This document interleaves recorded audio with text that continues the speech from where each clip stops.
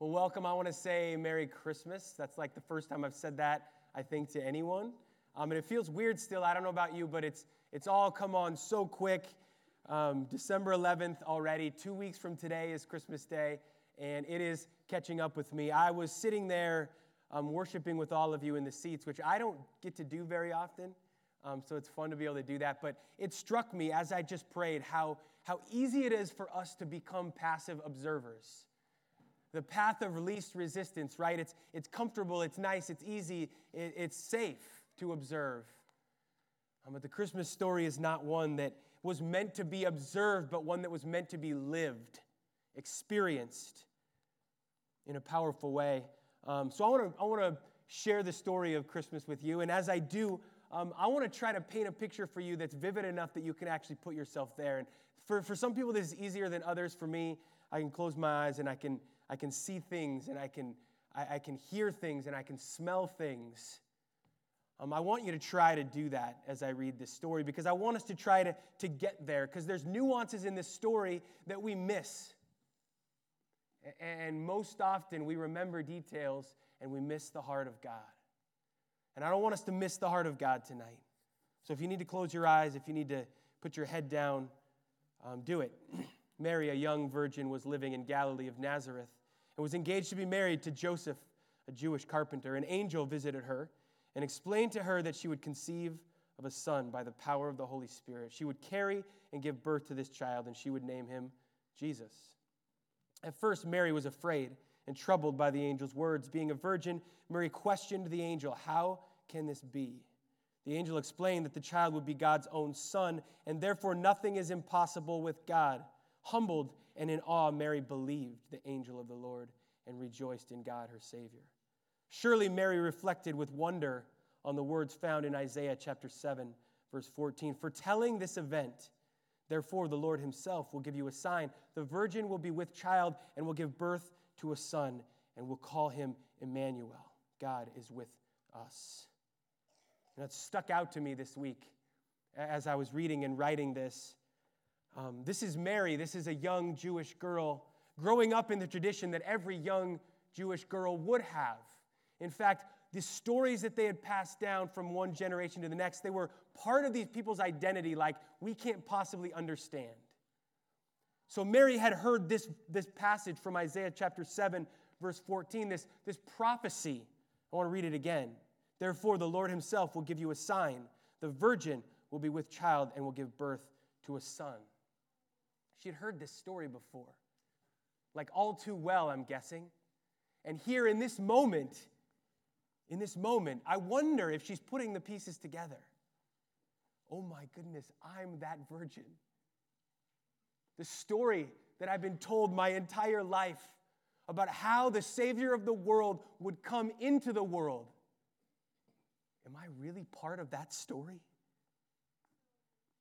While Mary was still engaged to Joseph, she miraculously became pregnant through the Holy Spirit, as foretold by the angel. When Mary told Joseph she was pregnant, he had every reason to feel disgraced.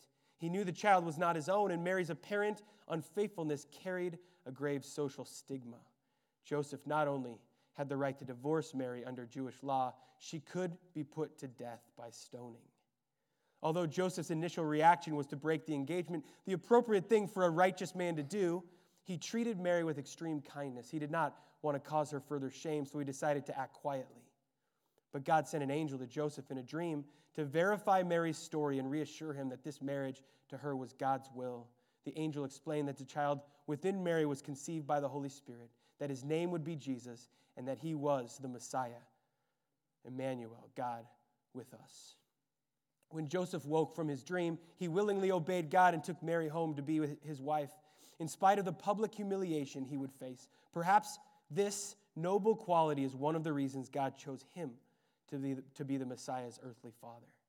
Joseph, too, must have wondered in awe as he remembered the words found in Isaiah 7:14, therefore the Lord himself will give you a sign, the virgin will be with child, and she will give birth to a son, and will call him Emmanuel. At that time, Caesar Augustus decreed that a census should be taken, and every person in the entire Roman world had to go to his own town, birth town, to register.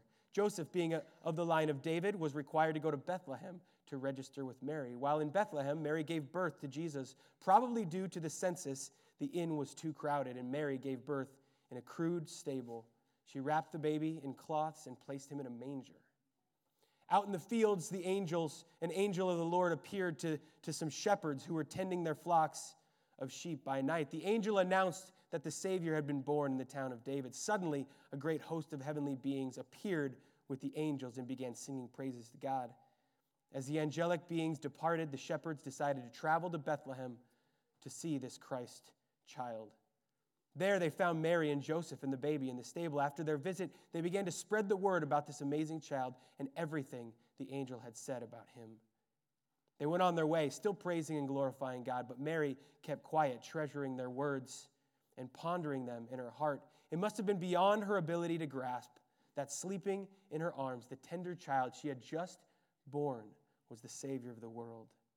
After Jesus' birth, Herod was king of Judea. At this time, wise men, Magi from the east, saw a star. They followed in search, knowing the star signified the birth of the King of the Jews. The wise men came to the Jewish rulers in Jerusalem and asked where the Christ was to be born.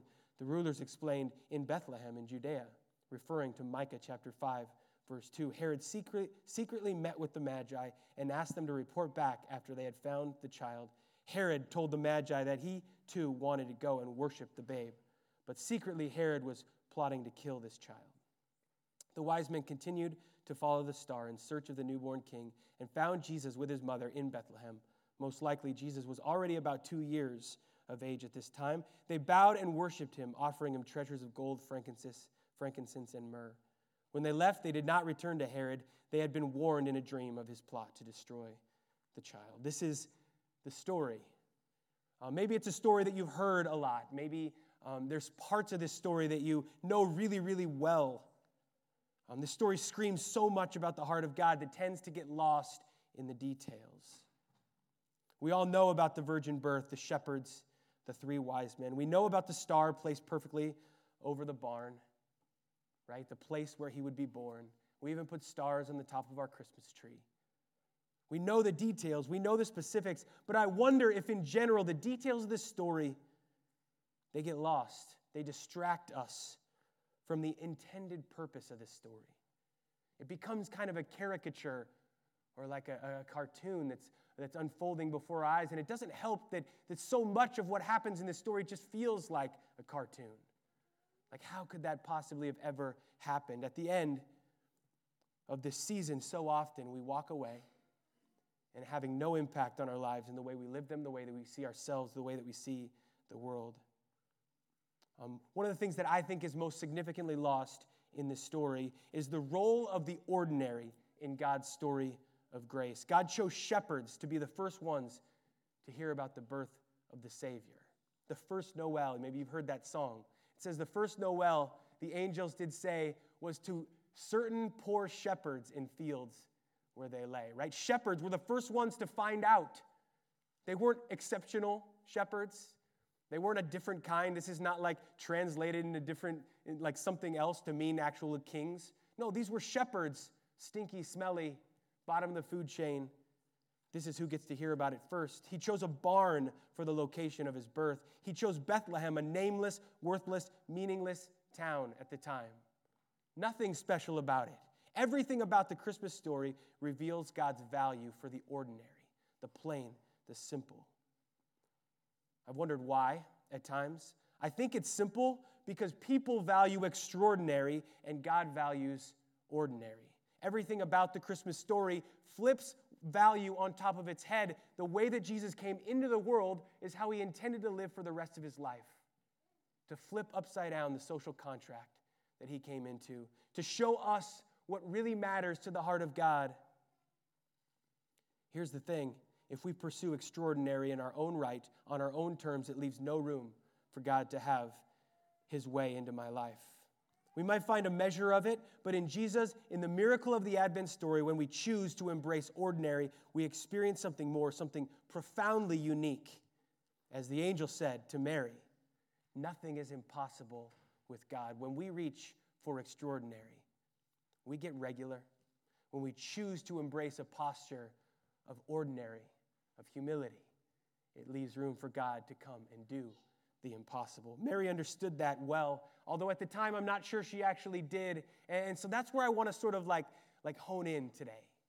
It's no secret, if you read any of my articles or heard me preach before, I love the story of Mary. It's one of my favorite stories in the entire Bible. She's one of my favorite people in the entire Bible. And I know that's not like a really big surprise. That's kind of like saying that your favorite food is pizza, right? Everybody loves Mary. What is there to not like about Mary? But I think some things that God has shown me in the life of Mary might make us a little more uncomfortable with the story of Mary than any of us ever actually wanted to. So if that happens to you tonight, I'm sorry, but I want to go there. So if you have your worship flyer, you can pull it out, and you can follow along if you want, or you can just sit back and listen. But number one on your outline is very simple. It says Mary was ordinary. There's just nothing special about this person. There's nothing that stood out. Nowhere in the actual biblical narrative does it say anything that would lead us to believe that Mary was special or unique or like significant somehow. In fact, everything we read about her tells us this is one of the most regular, ordinary people that has ever been born on this planet. As we reflect on Mary's life tonight, I want us to connect with this. To me, there's no better example of the value that God places on ordinary than the life of Mary. I want to flesh that out a little bit tonight, but I want you, my hope and prayer is that you might reflect on your own heart, on your own life, in your relationship with the words extraordinary and ordinary. Are you striving for extraordinary? Are you striving to be special, searching for significance through accomplishment? If so, you may find some, but in Jesus, there's something way more powerful that he can bring to our lives. To miss the reality of the ordinary nature of Mary's life, I think, is to miss the point of her role in the story altogether. There's no human being in all of human history that people have attempted to turn into a God or an exceptional human being or something different. We want her to be different. We want her to be special. We want her to be holy. We want her to be godly. And so we elevate her. We put her up on a platform. As human beings, we've even stretched that desire so far that we've sort of turned her into some kind of superhuman. We want her to be something special. But to see Mary as extraordinary in her own right is to miss the point of her life altogether. We minimize the strength that God added to her life through her faith, and we miss her impact altogether. In Luke chapter 1, Mary's simple, meaningless, obscure young life is bombarded by the creator of the universe with a call to live out something extraordinary. Why did God choose her? Why did God decide she was the right one to be the mother of Jesus? Because she was special? Because she was popular? Rich? Well-liked? I don't really know any of that stuff, but what I do know is this. Mary was insecure. She was full of fear, doubt, worry. She was young, unmarried, and just plain regular. What was extraordinary about Mary wasn't her position in life, her staggering talent, or her earthly wealth. It was her humility, her faith, and her choice to surrender. We got to begin by accepting and embracing the reality of Mary's ordinary life, her regular life, because in that is where all the power of this story begins, and it's where all of it ends. See, what made her extraordinary was the fact that Mary was humble. It's number 2 on your outline. If there was anything extraordinary about her life, it was the acute awareness that she had that she wasn't, in fact, extraordinary. Why did God use her? Because she was willing to let the power of the Most High overshadow her. She was willing to become less, to become used up, beaten, and worn. She saw her life as worthless in comparison to the amazing opportunity to be part of God's plan, to be part of God's story, to play her unique role within it. She didn't say, wait a minute, this doesn't work out well for my life. This wasn't part of my plan. When the angel showed up in her bedroom, which, take that in for a minute. When the angel showed up in her bedroom, she didn't go, God, I don't have time for this. This doesn't fit with my 10-year plan or my 20-year plan. Yeah, I want to have babies, but not yet. I'm not ready. She was humble. She was ready. She was willing. She just submitted to the work God wanted to do within her small life. Her humility is seen all the way through the narrative that I just read and that I want to examine a little bit more tonight. First, it's this. When she was called upon, she was listening. Luke chapter 1, verse 26. In the 6th month of Elizabeth's pregnancy, God sent the angel Gabriel to Nazareth, a village in Galilee. To a virgin named Mary. She was engaged to be married to a man named Joseph, a descendant of King David. Gabriel appeared to her and said, "Greetings, favored one, the Lord is with you." Confused and disturbed, Mary tried to think what the angel could mean. Don't be afraid, Mary, the angel told her, for you have found favor with God. You will conceive and give birth to a son, and you will name him Jesus. He will be very great and will be called the Son of the Most High. The Lord God will give him the throne of his ancestors David, and he will reign over Israel forever. His kingdom will never end. I know, I get it. Most of us read this story and say, yeah, if an angel showed up in my bedroom, I'd probably be listening too. And that's probably true. An angel shows up, bright lights, and says, don't be afraid. You're going to listen to whatever comes out of their mouth next. But what I think is unique about Mary is not so much her ears were listening, it's that she was ready. She was available. She was willing. Mary was listening. Mary was ready to hear what God had to say and step into whatever he might call her to. Mary was listening. When she didn't understand, she chose to trust. We could spend the next hour just considering the questions running through Mary's head. Women in the room, if you've given birth, if you've been pregnant, and imagine back to the first time you were. Think about the questions that were running through your head. Can I do this? Am I ready for this? What if I screw up? I don't know how to be a parent. I don't know how to be a mother. Then you add to it the fact that the baby growing inside of her was called the Son of God, the Savior of the world. Add a few more questions, right? Can this possibly be real? What is Joseph going to think when I tell him that God got me pregnant? I mean, seriously, we read this every year, and do we ever laugh? Because it's laughable that any human being would believe that from their fiancé. It's craziness. What's going through her head? What if my family doesn't believe me that an angel came to me? What will my friends think? How do you raise the Savior of the world? Let that sit for a moment. Again, we let this story become a cartoon in our lives, and we miss these subtle nuances. Mary is in a very strange position. This isn't a position that's fun and exciting. This isn't a great opportunity for her. This is a very humbling moment. This is a lose your life moment, and she's well aware of it. But she chose to trust anyway. She didn't understand, but look at her response to what the angel told her. I'm back in Luke 1, verse 34. Mary asked the angel, "How can this happen? I'm a virgin." The angel replied, "The Holy Spirit will come upon you, and the power of the Most High will overshadow you. So the baby to be born will be holy, and he will be called the Son of God. What's more, your relative Elizabeth has become pregnant in her old age as well. People used to say she was barren, but she has conceived a son and is now in her 6th month. For the word of God will never fail." Mary responded, and this is what I don't want you to miss, to her frustration, to her uncertainty, to her fear, to all of her questions. Maybe the most profound words written in the entire New Testament. She says this, 15-year-old girl, just found out she was pregnant with the Savior of the world. She says this, "I am the Lord's servant. May everything you have said about me come true." And the angel left. She's confused. She doesn't have all the answers, but she is ready and willing to trust in her God in the midst of the most confusing thing that I wonder if anyone has ever experienced any more confusion than this. The questions are a million. And all she has to say is, "I'm a servant of the Lord." She says, "Behold, servant of the Lord. May it be done to me according to your words." It's nuts. There's something powerful in that. When she didn't understand, she chose to trust. Then when she began to understand, she chose to obey. There's this really cool scene at the end of Luke chapter 1 that I think is one of my favorites. And in my Bible, it says Mary's song. So we're getting like a glimpse into Mary's sort of personal worship of God.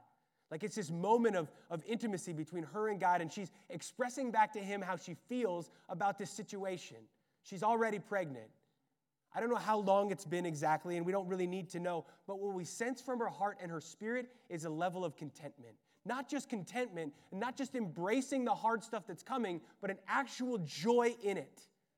A freedom to just get excited.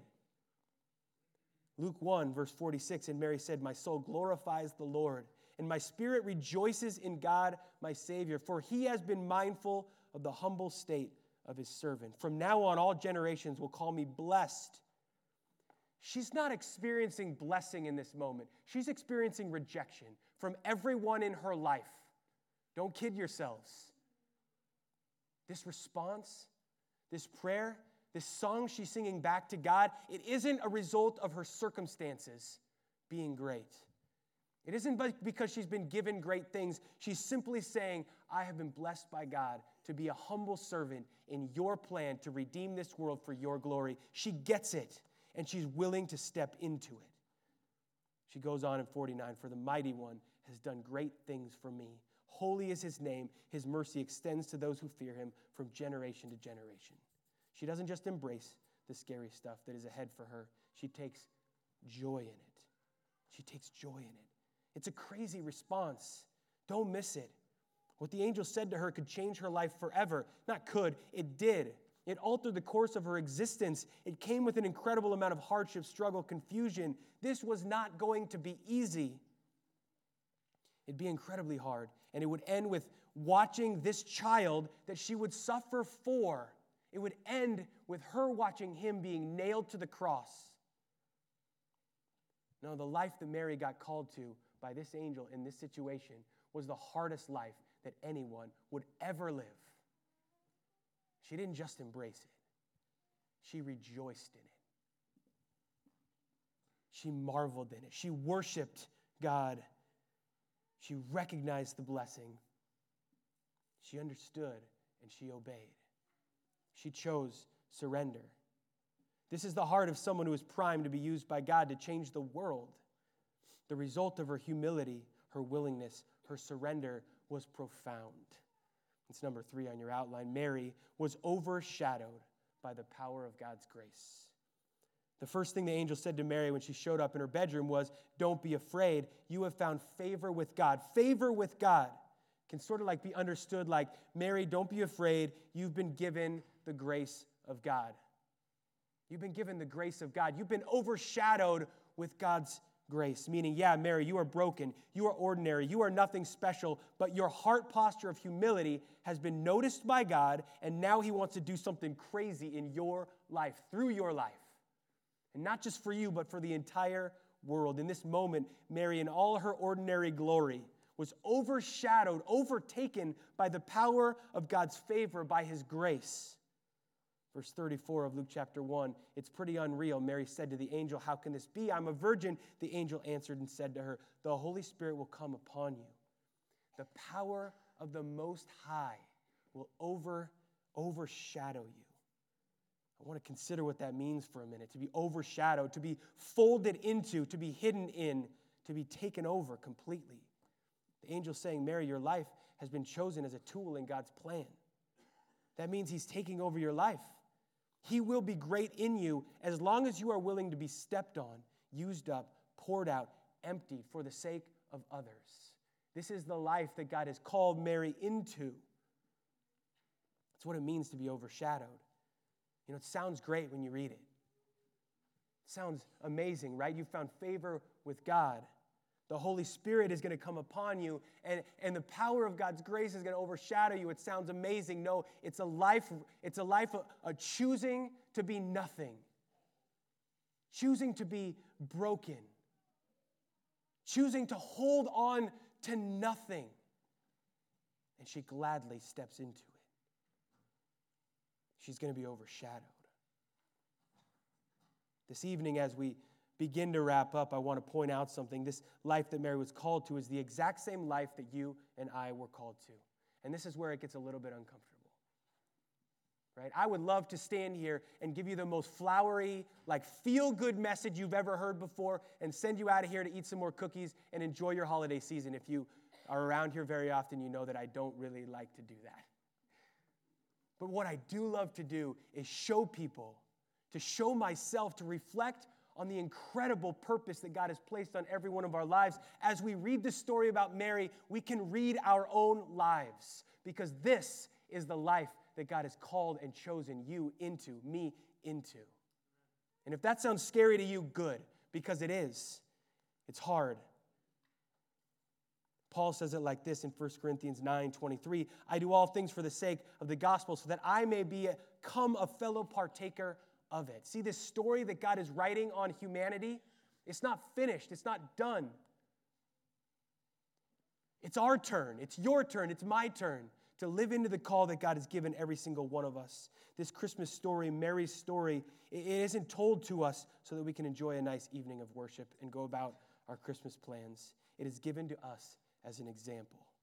It's given to us that we might recognize that we are called into this exact same life, to be overshadowed, folded into, hidden by the power of the Most High, the grace of God. I want us to walk out of here aware of that tonight and ready to step into it as Mary did. So then the Christmas story becomes an invitation of sorts.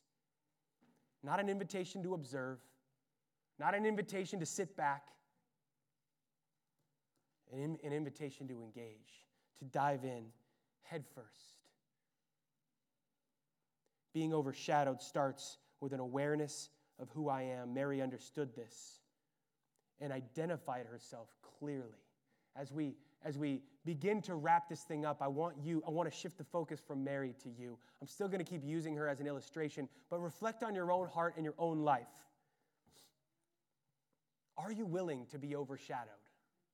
Are you willing to allow the grace of God to become what identifies every aspect of your life? Could you say, behold, the servant of the Lord, may it be done to me and my life according to your word, according to your will, not mine. Being overshadowed starts with an awareness of who I am. And Mary said it like that. I'm the servant of the Lord. May it be done to me according to your word. If I am at the center of my life, I cannot let God overshadow me with his grace. As long as I am in pursuit of me and what I want, what makes me comfortable, I will never experience all that he can and wants to do in and through my life. It begins with recognizing that you and I were made, were created to bring glory to God and be tools in his hands to accomplish his purpose on this earth. And his purpose on this earth is to restore and redeem every heart for his glory, every life for the sake of the gospel. Being overshadowed begins with knowing the part that I play in that story, and to take on the posture and the heart of Mary as we say, behold, here I am. That's all that means. My new identity, servant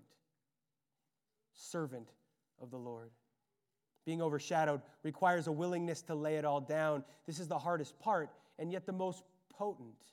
What I find most fascinating about Mary's life is her willingness to just give everything at the drop of a hat. And obviously, there's so much we can look at and point to and that shows us that Mary is just like you and me. She struggled, she wondered, but she was willing to lay it down. She was willing to give it all. I think all of us have this hardwired into us. You may think that sounds really hard, and our culture has moved us to a place where we are so consumed with comfort that it's hard to find it in us anymore. It's hard to find in people anymore. This hardwired desire to give up what we want for the sake of something bigger. And Mary had it, and I think you have it too. I think I have it too.